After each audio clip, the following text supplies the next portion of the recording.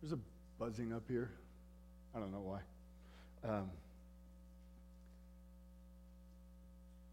So Revelation chapter 6. If there's no way around it. This is weight to this chapter. Chris Gorman took 4 and 5. They were more fun. No, but on that, just want to say, I hope you are. I'm so thankful that we have Chris Gorman here to preach. It's so wonderful to know just when either I'm not here or just not able to preach that he loves the word. And so just to you, you've greatly blessed me, and I know you blessed the church. So thank you very much. If you haven't, come tell Chris just what a blessing he is as he preaches. This is definitely, if you're here and you kind of like that 6 steps to the better life, more comfort, that's not going to happen in this text. So just putting that out there. One of the commentaries I read this week in preparation just for this sermon, it asked some really good questions, and it made me just start thinking. And some of the questions it began to ask was, what comes to mind when Jesus is on his throne? Like, what should the world look like if Jesus is in control of all powers, of all kingdoms, and all kings? What would that look like? And don't just give the Sunday school answer, but think. What would it look like? Or maybe just think, what is your expectation? Maybe you know, okay, this is the biblical answer, but the way I function, the way I act, the way I live, the way I think it should look like this. Today, that's what we're looking at. We're looking at the first 6 seals. Then we'll have chapter 7, which is the break between 6 and 7, and between the 6th and 7th seal. And then in chapter 8, we will resume and look at the 7th seal. So today we're going to look at what does life look like in between the resurrection of Christ and his ascension and the return of Christ. That's where we're at. That's what Revelation is written for. It's written for the church so that we know how do we stand firm, how do we persevere. And so let me just recap how we got to where we're at today in case you're kind of joining us. In chapter 1, Revelation begins with John giving us this glorious vision of Jesus Christ. He has conquered. He holds the keys of death and Hades. He is our conquering king, seen in all brilliant light and glory. He is amongst the churches, holding them. He's with them. And then we go into chapters 2 and 3, where we have a message written to 7 churches. And these churches, the number 7, represents completion. They represent the complete number of churches that will exist for all time. And so it is a message not just for them, but for us also. And the primary gist is stand firm. Persevere in the midst of the tribulation. In chapter 4, we move into the throne room, where we see in chapters 2 and 3, there's temptation here on earth, but yet in heaven, God is on his throne. And he's being worshiped by all of the heavenly beings. And then in chapter 5, our gaze shifts just a little bit from the Father, and now we look at Jesus, who's described as the lion, from the lion of the tribe of Judah, the root of David. And then when we look and we see this powerful, amazing-looking lion, the vision is he looks like a lamb that was slain. It's a picture of the cross and that he was crucified so that we who believe in him would have life. But what we see in chapter 5 is that the Father, he holds a scroll. And the scroll has written on it all the events that will take place from the ascension, from the resurrection of Christ, all the way to the return of Christ. And the only way that these events will come to be is if the scroll is opened. But the problem is no one can open the scroll until Jesus comes, and because of the cross, he is worthy to open the scroll. So he now takes the scroll, that's chapter 6 or 5, and now chapter 6, he's going to open the scroll. And there's 7 seals, and so we're going to open up 1 through 6 today, and then in 2 weeks we'll look at the 7th seal. So that's how we're at today. So these 6 seals are going to show us what takes place in between the comings of Christ. And what we're going to do is we're going to look at the first 4 seals together, and then we'll look at seal 5 and then seal 6. The reason we do that is seals 1 through 4 clearly are a unit with the 4 horses, just as the first 4 trumpets are together, just as the first 4 bowls are together. And so that is how we're going to make our way through. So we begin with the sound of the thundering hooves. That's what we have, seals 1 through 4. And you might just kind of, as Ben was reading it, like what's happening here? Like we have these horses just being unleashed, these multicolored horses, and they're bringing death, destruction, and devastation on earth. And what we see is that there are 4 horses. And in verse 2, we see that a white horse. At the opening of a seal, Jesus opens the seal, the living creature says, "Come," and all of a sudden a white horse comes, and he's wearing a crown, and he has a bow in his hand, and he conquers, and he makes war. Now, some people have said that this is Christ because he's on a white horse, and in Revelation 19, we see Christ is on a white horse. And so the idea would be the gospel is going forth into all the world, and that's a possibility. There are many people that will hold that, and that's a position. I don't think that's true. It's not going to skew everything if that's what someone believes, but clearly, the 4 horses are in a unit. They're working together. We don't have 3 bringing judgment and 1 doing something good. Just like when we go to the trumpets, there's 4, the first 4 trumpets that act together in a unit, all bring judgment. There's not 3 bad, 1 good. When we go to the bowls, the first 4 bowls clearly are a unit. There's not 3 bad, 1 good. So, and Jesus is the one opening the seal. Remember, he's opening the seal. Then the living creature that worships Jesus says, "Come." Nobody tells that to Jesus. Like the living creature isn't saying, "Okay, Jesus, you need to get down there, do your thing." So that's, I would push against that it's Jesus.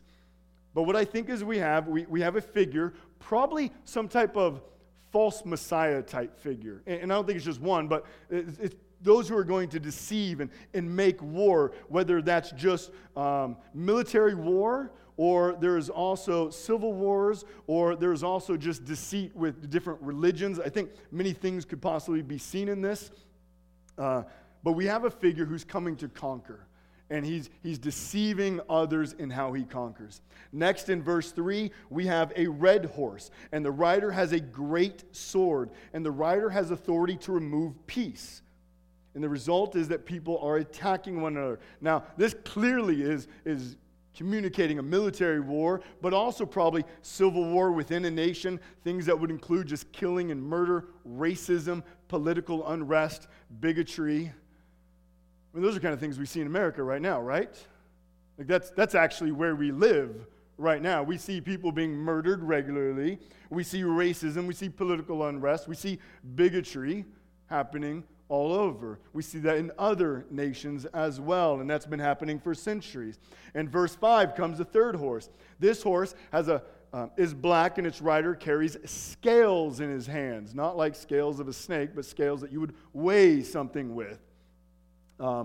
And we see that he inflicts famine upon the world. A quart of wheat was what an average person would eat a day. And a denarius is what the average person made a day. So now the idea is you're going to work all day and you just barely have enough to feed yourself, or you divide it up and your family eats, but everyone is still hungry.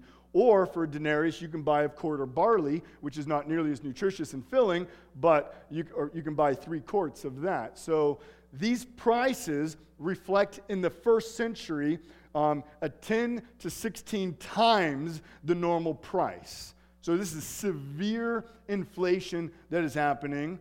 Now just think about that. Is there famine that we've seen in the world? Does that exist today? Has that existed? In fact, I got onto some websites. Today, 25,000 people will die because of hunger. That's today. That's in 2 days, all of Lacey would be dead because of hunger. 9.1 million people die every year because of hunger-related issues. That's more people that will die than AIDS, malaria, and tuberculosis all combined. According to FoodAidFoundation.org, 795 million people live unhealthy lives because of insufficient amount of food. 1 in 6 children in underdeveloped countries are underweight. This is exactly where we live right now. That there has been famine, there is hunger all over the world. Lastly, verse 7 comes a fourth horse, and this horse is just sickly looking. It's green, it's pale, it looks like it's dead. Its rider's name is Death. Hades follows behind it. And this horse seems to kind of summarize like what the other horses are doing and maybe adding a little bit to it. He says, he has come to bring death by sword, by famine, by pestilence, and by wild beasts. And so what we see is that these 4 horses are just bringing destruction all over the earth. And now just so you know, when we look at this, and I think Chris hit on this as well, we're in Revelation. It is loaded with Old Testament imagery. We could go to Zechariah chapter 6, verses 1 through 8, where we see 4 horses that are going out and patrolling the earth, bringing judgment. And so this is very much pulling from Zechariah. In Ezekiel chapter 14, when you look at verses 22, 23, and 24, these 4 judgments, sword, famine, pestilence, and wild beasts, God used to pour out on his people, Israel, because of sexual immorality and impurity and idolatry. And so he used it to bring destruction on them that a remnant would come about. And so these are things that God has used, and now he's using them at a full scale upon the entire earth as judgment. So when we think about this, these 4 seals are what's describing all the destruction, all the deaths, all the murders, all the diseases that have taken place over the history, over the centuries since the resurrection of Christ. That's what these are communicating. So all the chaos that we see is coming out of these 4 seals. But I ask you, is it chaos? Are these horses and their riders just randomly going about doing whatever it is that they want? Let's look at another question. Who sends the horses? Go back to verse 1. Now I watched when the Lamb opened one of the 7 seals. Well, who's opening the seals? The Lamb, Jesus Christ. Who did Jesus take the scroll from? From the Father. So this is God's ordained historical book that the Lamb is opening and he's unleashing. And then notice words like this. Verse 2, a bow and a crown were given to him. Verse 4, its rider was permitted to take peace. Verse 8, and they were given authority over 1/4 of the earth. So these horses are doing anything they want? It sounds and it seems like they're not causing random destruction, but they're sent out from the throne room of God by the Lamb of God to bring about destruction and judgment under the sovereign rule of God.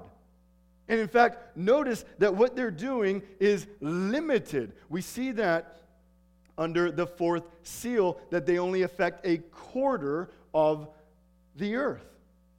Their judgment is restrained. It's limited. They can't do whatever they want. They can only do as much as the Lamb will allow them to. And so one thing we just need to take note there, that's God's mercy. Like just realize that. So in this, all of a sudden, just destruction everywhere. When we read only 1/4 is affected, meaning God is having mercy right now. His full judgment is not being unleashed on all of creation. That comes in seal 6. We'll get there. We'll see the full judgment of God poured out upon unbelieving humanity. But here, 1/4 of the earth is affected, meaning not all the population. And this is to provide time for the gospel to go forth that more and more people would be saved. We read about that in Romans. Romans chapter 1, Paul talks about God has wrath against all of mankind because of their sinful. But in chapter 2, verse 4, he says, talking about why God has not come back yet, he says, or do you presume on the riches of his kindness and forbearance and patience, not knowing that God's kindness is meant to lead you to repentance. So what Paul is saying is, do you want to know why God doesn't come back right now? It's to give time for repentance.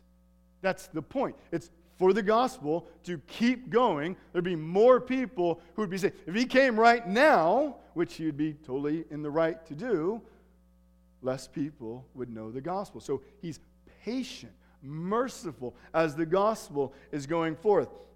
So just these judgments are meant to point us to the sixth seal, where the final judgment will come. But they're simply a foreshadowing. And so when we read CNN, when we watch CNN, I don't know if you read CNN, but if you watch CNN or whatever your little 3-digit like news broadcast is, it shouldn't throw us into a frenzy, should it? Now think about this. If we understand seals 1 through 4, when we watch the news, what are we watching? Go ahead, interaction.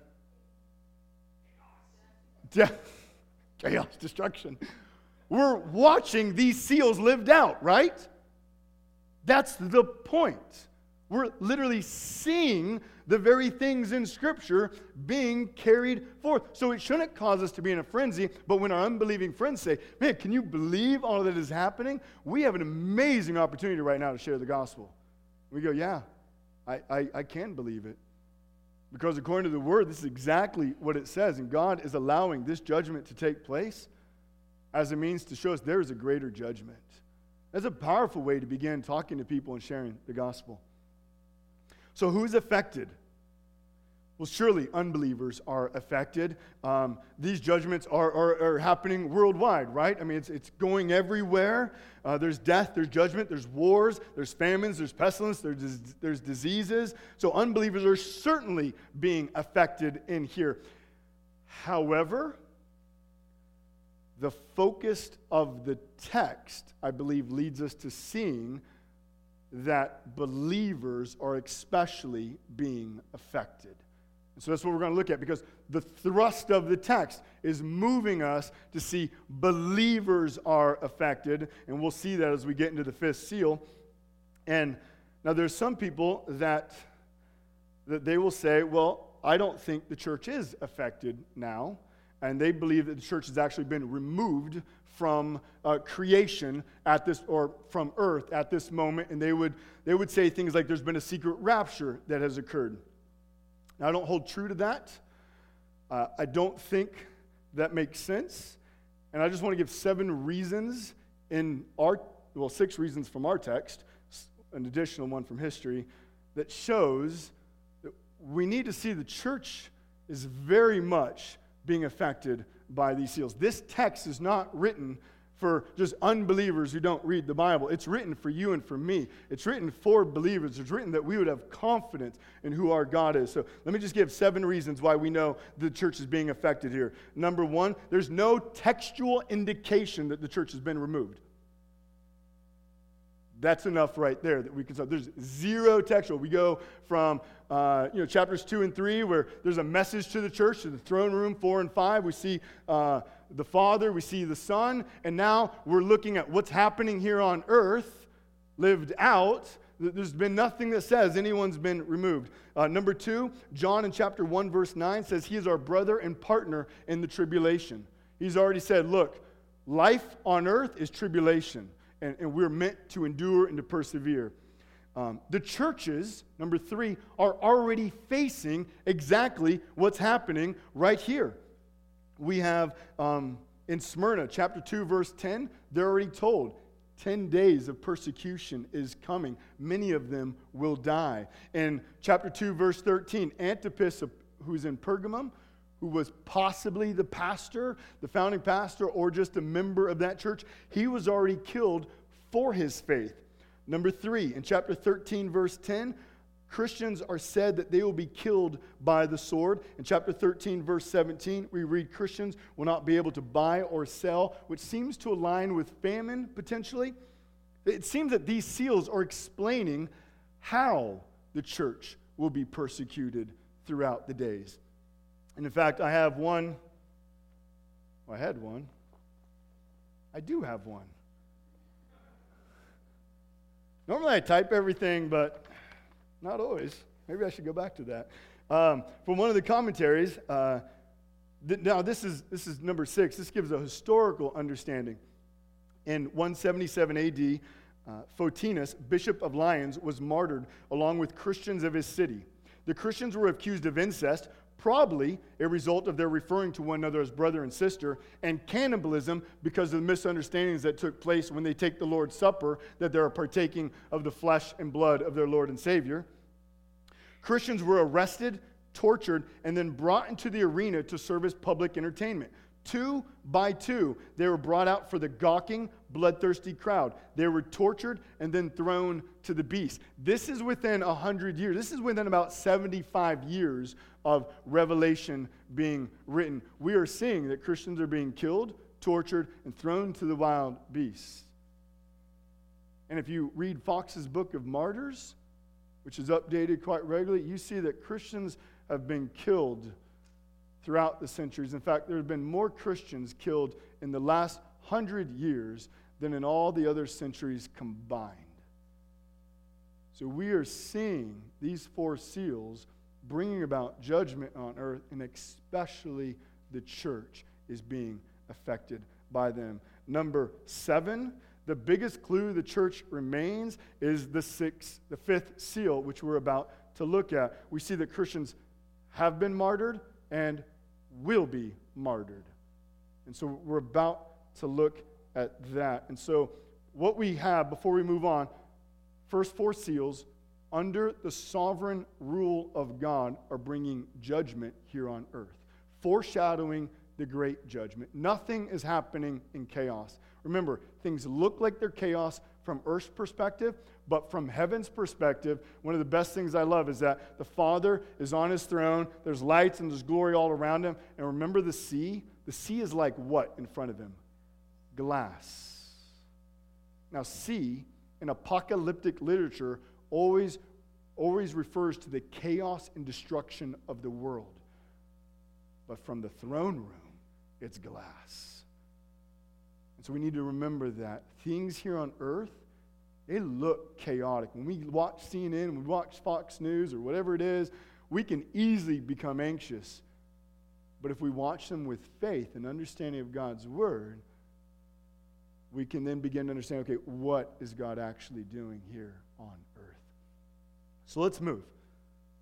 5th seal, the cry of the martyred saints. Here we have a picture, we have a question, and we have a response. The picture, verse 9, we have the Lamb opens the 5th seal, and under the altar of God are Christians who have been martyred. And we are told why they have been killed. For the word of God, for the witness that they have borne. These Christians have been killed because they have testified of the glory of the gospel of Jesus Christ. They counted Christ more costly, more precious, more beautiful than life itself, and therefore they were fed to the wild beasts. They were killed by the sword. They've been killed by disease and by famine and by whatever else takes place. Their motto was Philippians 1:21. To live is Christ, but to die is gain. And they embraced that. And so these saints that are now under the altar of God, which probably represents his protection and care for them, probably, they have a question. In verse 10, we see this question. So they're looking at the destruction that these horses are bringing and the fact that their brothers and their sisters in Christ are being martyred and killed. And so they say, "O sovereign Lord, holy and true, how long before you will judge and avenge our blood on those who dwell on the earth?" Now, I don't know how you read that, but here's a way we don't need to read that. Anyone ever travel with like a 5-year-old on a road trip? What does that 5-year-old do on the road trip? Like 10 minutes in. How much longer, right? I need to go to the bathroom. I need to go potty. Like, it's just so annoying. So we just give our kids cups and say, we'll be done in 12 hours. Let's go. Not right? What we do? So like, that's what we want to do, right? Suck it up. these aren't whiny saints. These aren't whiny martyrs. How long, Jesus? Like, don't read it that way. Like, I think there's a lot of people who read it that way. In fact, I read commentaries. Oh man, they just can't wait for God to return because they're so upset they don't know what's happening. Is he actually going to do it? No, they're not whiny saints. And we don't need to read it like that. Now they're probably passionately crying, God, how long? How long, Father, until you return? But how do we know they're not whiny? Like, don't take my word for it. Like, that's pointless, right? Does the text give us any indication? Well, look at the way they describe God. Sovereign Lord, holy and true. Does that sound like people are about to start whining?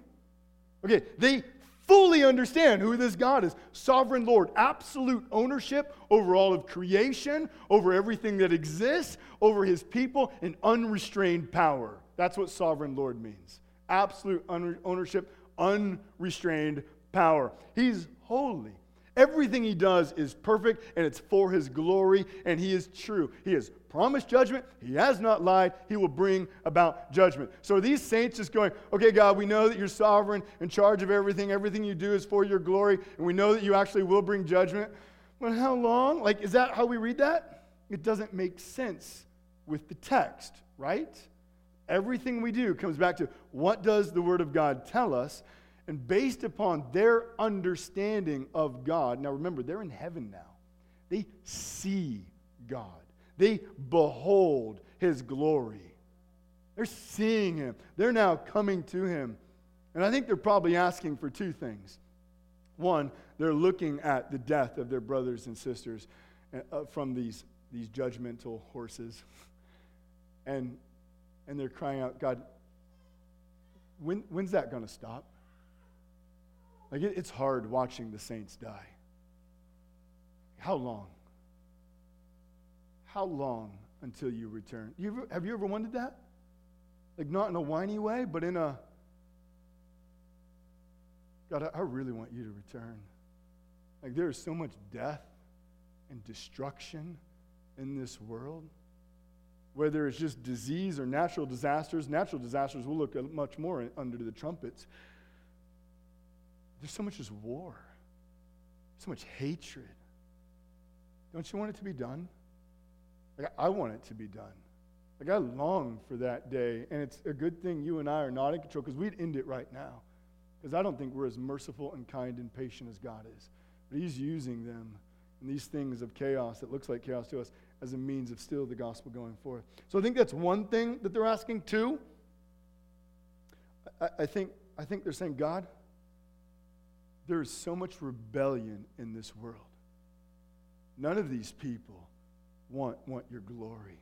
God, when will you bring forth your glory? You said you will bring vengeance. You said you will make known your glory. God, when will your glory come forth that every knee will bow? We're tired of seeing creation and humanity rebel against you, God. We want to see everything brought under the throne room of God. I think that's what they're calling out for. Calling out for God to bring vengeance. And we know he will. In Romans chapter 12, 19, he tells us we don't need to worry about vengeance. He says, beloved, never avenge yourselves. Well, why? He says, but leave it to the wrath of God, for it is written, vengeance is mine. I will repay, says the Lord. So we don't need to worry about vengeance. The saints know that. The martyred saints, they're saying, God, we know it's not up to us. We know you will clearly do the vengeance. We just really want to see that, God. Not that we're wanting just death. We want your glory made known. We want the rebellion to stop. We want the new heavens and new earth where everything is in alignment with you and bows before you for your glory. And so now we come to God's response. And we see this in verse 11. And he gives the martyrs a white robe, signifying that they have been purified. And then he tells them, just wait. Wait a little longer. Notice, God's not rushing to get to the end. There's a purpose and a judgment, and we'll look at that purpose in a few moments. But the question is how long? And so God answers that. And he says, until the number of their fellow servants and their brothers should be complete, who were to be killed as they themselves had been. You want to know when Christ is returning? You want to know when the new heavens and new earth will be here? You want to know when Christ will gather his bride and his church? You don't need a chart. You don't need a timetable. They won't help you. It's when that last saint is killed.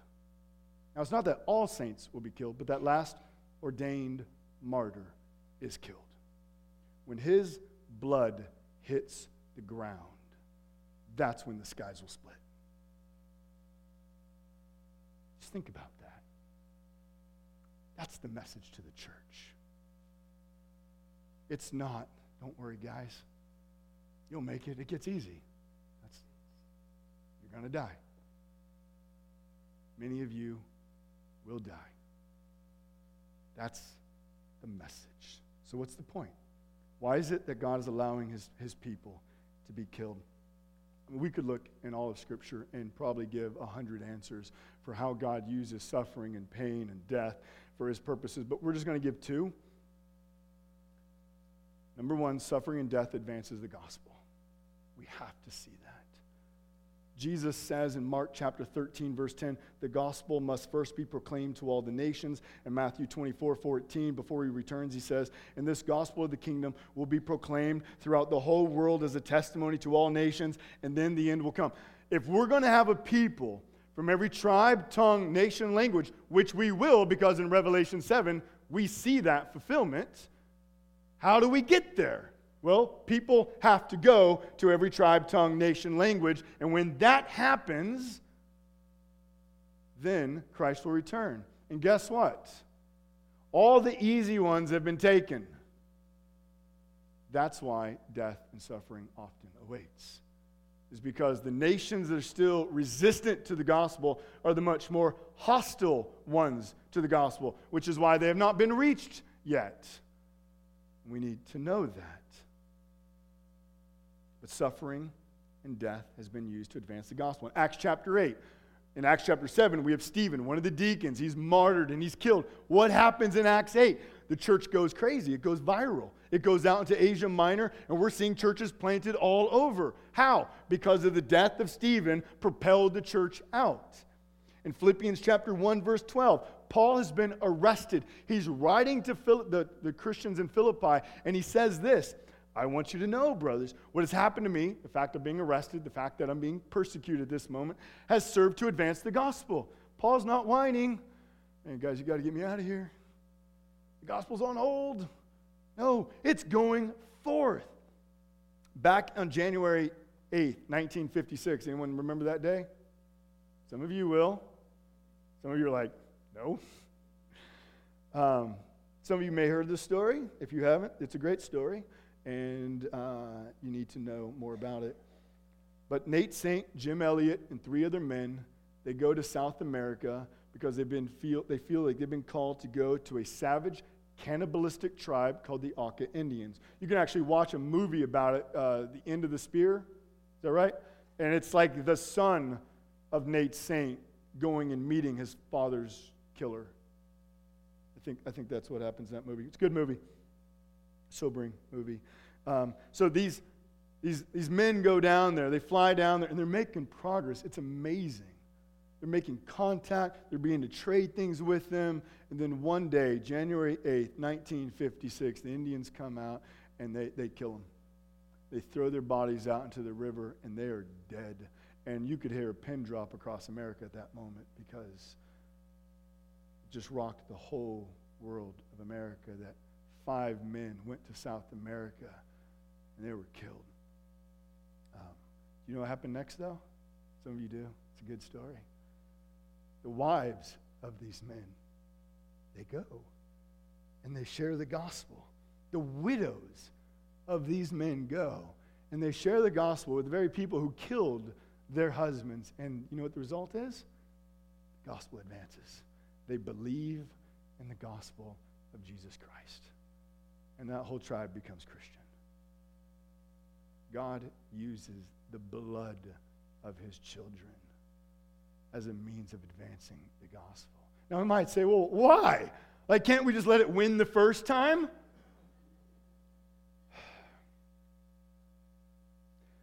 God loves to do that which appears foolish and weak in this world, to show that the victory is not in your hand or my hand or because of your strength. Because if you're like me, I have a superhero complex, and I think I can do a lot.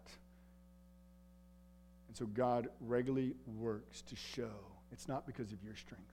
It's not because of your wisdom. It's not because of your might. It's not because of your power. It's not because of your plans. You planned it great, and it failed, and God still made it work. That's what we see. Why? So that he receives all the glory. It's not about you and I receiving glory. It's about God receiving all the glory. He's the one who sent his son Jesus to die on a cross so that we who believe him could be saved, rescued, adopted, forgiven, be brought into his family, that he would be glorified. And so now our lives are to look like Christ. He came to die and to suffer so that we now would follow suit and follow and live like him. And what does it mean then if we're going to live like Christ? Won't it mean that we'll probably lay down our lives also? Now, that sounds stranger here in America, but you go to other nations, that's exactly what they understand when they come to know Christ. We went to Lebanon this last summer, and we had met a young man named Aladdin. You all remember him? I see two of you. Rose is around here somewhere. Downstairs. She's downstairs teaching. Teaching them probably how to stand firm. So we meet Aladdin, and Aladdin is a Muslim, and he begins to figure out when he lives in Syria that he no longer wants to be a Muslim. And so upon that beginning to be found out, he is thrown into camps where he is persecuted, where he is tortured. He eventually escapes. He believes in Jesus. And since he has believed in Jesus, he has experienced loss, persecution, rejection from his family. There's been attempts to kill him many times. He's been strangled by his own family, only rescued by the neighbors across the hall. And yet when you meet him, he's been hungry, he's been homeless. When the first 4 days, didn't he sleep the whole time? We're like, where is he? He was tired.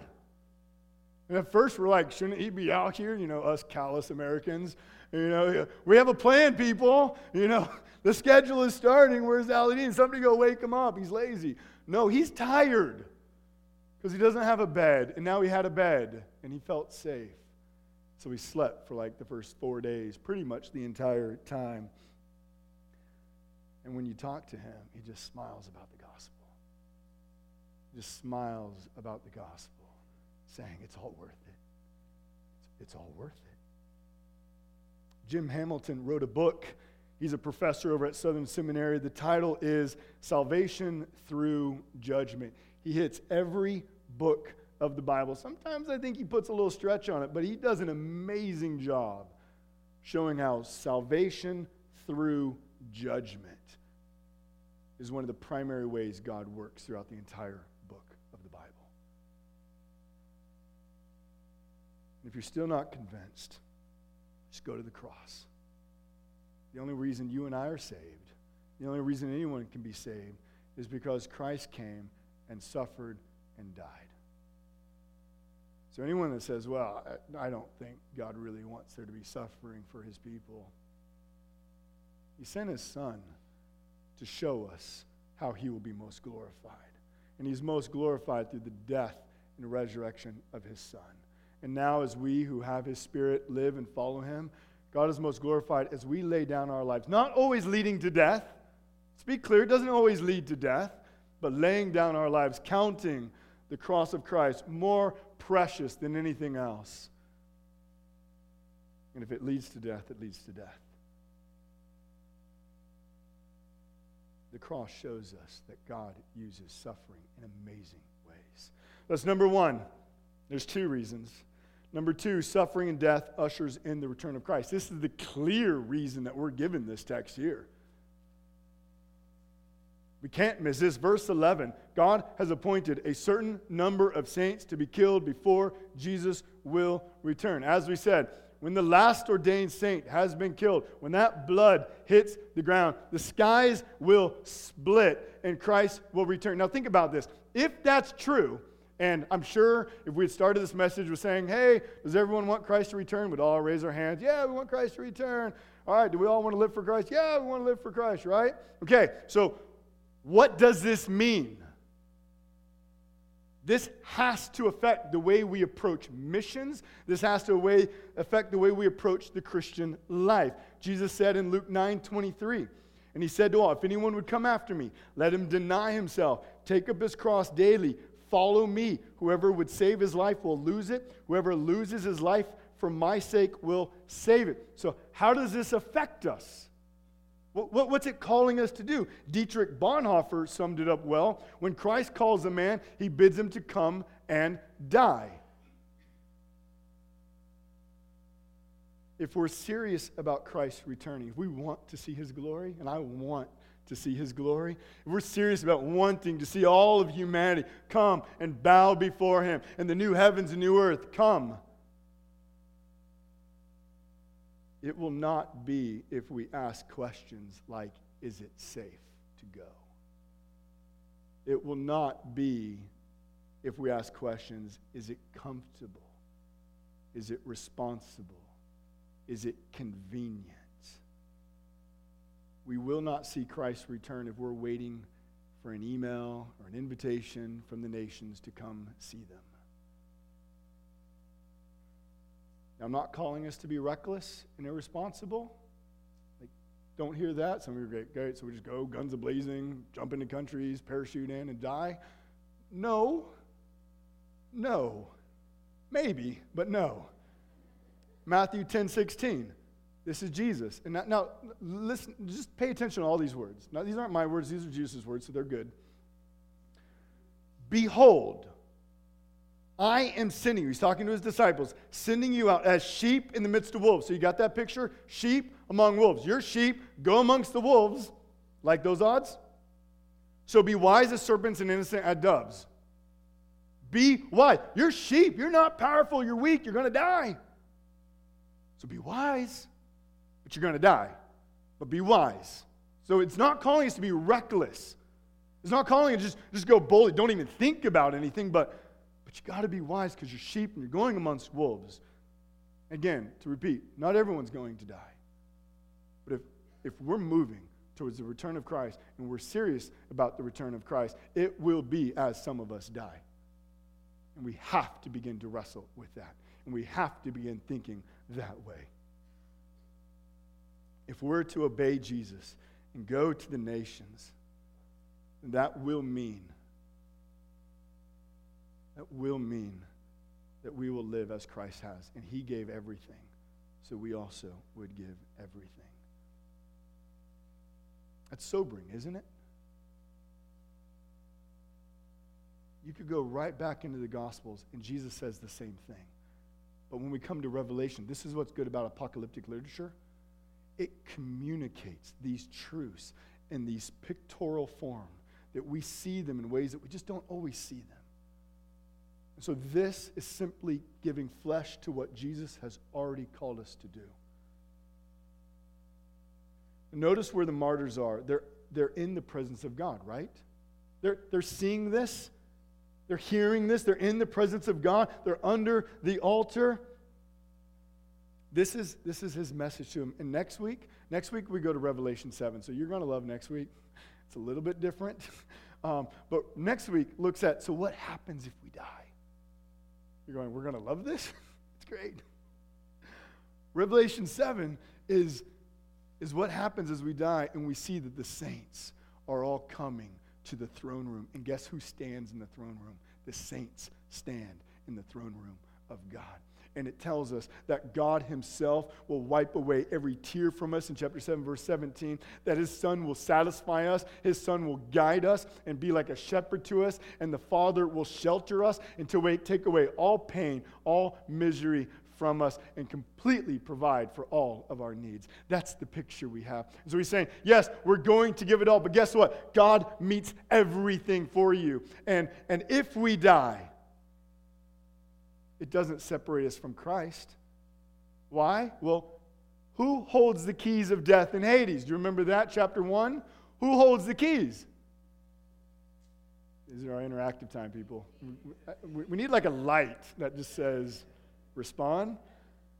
Jesus holds it, right? So he holds the keys of death and Hades. So it's like Jesus is saying, look, I hold the power of all death.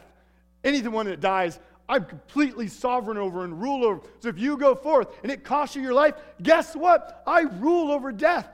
It just brings you right into my presence, which is why Paul says what? To live is Christ, to die is. You only believe that if what? Christ has the what?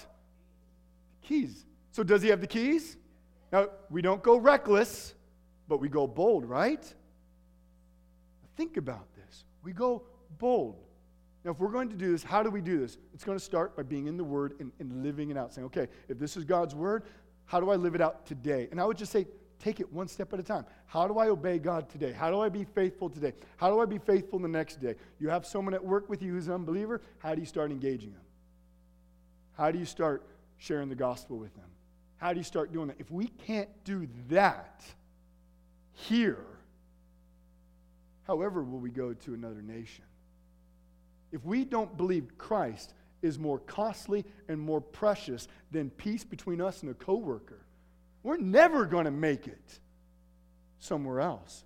But as the church, God has told us who we are. We're his adopted children. We're citizens in the kingdom. He has given us his everything. He has held nothing back. He promises us eternal paradise with him, meeting all of our needs. He says, you will sit with me on the very throne of God. And so he's saying, go, now live for me. Show the world my glory. Show the world your love for me. Will it cost you? Yes. Yes, it will cost you. What will it cost? We don't know every time. You go share it to your coworker, he might fall down right then and believe in Christ. Amazing. Or it might be in a week or a month or a year, or he might hate you now. All of those things are possibilities. We don't know. The question is, how do we be faithful? In everything that we have in the text so far, Christ rules, chapter 1. Chapters 2 and 3, you can stand firm, church. Chapter 4, God is sovereign. He's on his throne. Chapter 5, Christ also is sovereign. He's on the throne with God. So we have all of these pictures of God's sovereignty saying, you can go. Trust in me to work. Will we be faithful and will we go? I think that's where we have to wrestle. And it's a day-by-day decision. So if you're sitting here right now going, there's no way I'm going overseas. Great. Let's start where you go across the street. Start there. Just start wherever you are, that we be faithful and see what God does. Lastly, we're going to move to the sixth seal. The crushing wrath of the Lamb. It begins in verse 12. It goes all the way to the end of the passage. There's two lists of 7. 7 refers to what? You remember in apocalyptic literature? Completion, completeness. Okay? So we have this 2 lists of 7. The first list shows God's wrath on creation. So I did this so you can see the 7. Earthquakes, sun becomes black, moon becomes blood, stars fall from the sky, sky vanishes, mountains removed, islands removed. We see that all of creation will melt before the glory of God like wax before a flame. It just melts before him. Creation will be rolled up, and God will make a brand new creation after this. And then we see, okay, so that's creation, but now his wrath also comes against all who have rejected him. Who are those? Well, we have a list of 7. Kings of the earth, great ones, generals, the rich, the powerful, slave free. Who's not included? Well, okay, Christians are not included. That was perfect. But it's everyone who hasn't believed in Jesus. I should be more. Who's not I don't even know how to ask the question. We'll just move on. All unbelievers are included in this list. Okay? Like, now just think about that. It doesn't matter how powerful you are, how rich you are, your prestige, your power, your position, or your lack of those. You might be sitting here and saying, well, I'm like none of those. I have nothing. It doesn't matter if you have things or you don't have things. All who do not believe in Jesus Christ will experience the wrath of God. And so here Christ is calling the church, press on. Press on. It might end in your death, but you will never taste this death. You will never taste this death, because this is what Christ has absorbed for us on the cross. The eternal death, the eternal wrath that leads to the eternal death that all who have not believed in him will experience for all of humanity, for all of eternity.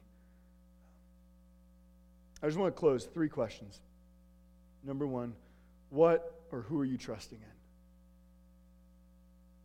Just wrestle through that. Are you truly trusting in Christ? Are you willing to lay down things? Are you not willing to lay down certain things? Just wrestle with that.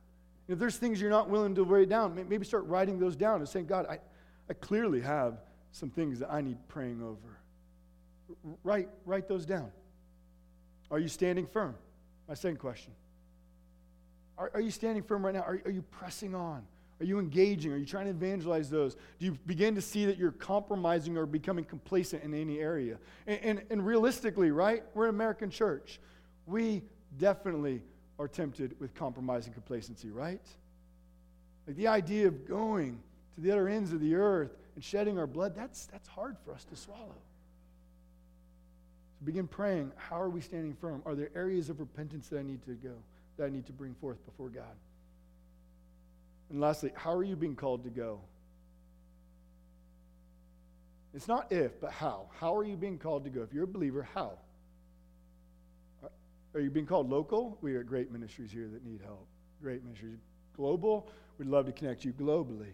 How are you sending? If you're here, how are you sending? You say, well, I give offering. Awesome. It's great. Let's do that more. Let's send all the more. How are you preparing to go? How are you preparing to go? Are you even thinking about that? I would say at least every single one of us need to say, God, if you want me to go, I will go. And if you're not willing to say that, I would let that be your first act of prayer and repentance. Say, do you want me to go? And if he does, begin to pray what that looks like. And if he doesn't, say, okay, God, how do I stay local? How do I serve here? And how do I send really well? He needs both. We need senders and goers. But don't default to sender. We need to wrestle through with this. And I very much realize, as I say, we need to ask, are you calling me to go? That is calling for some of us to die. And we have to know that. That's the message of this text. But the good news is our God is sovereign. And he is glorious, and there's nothing that separates us from him. And so I urge you, let's take up our cross and follow him wherever he leads us to go.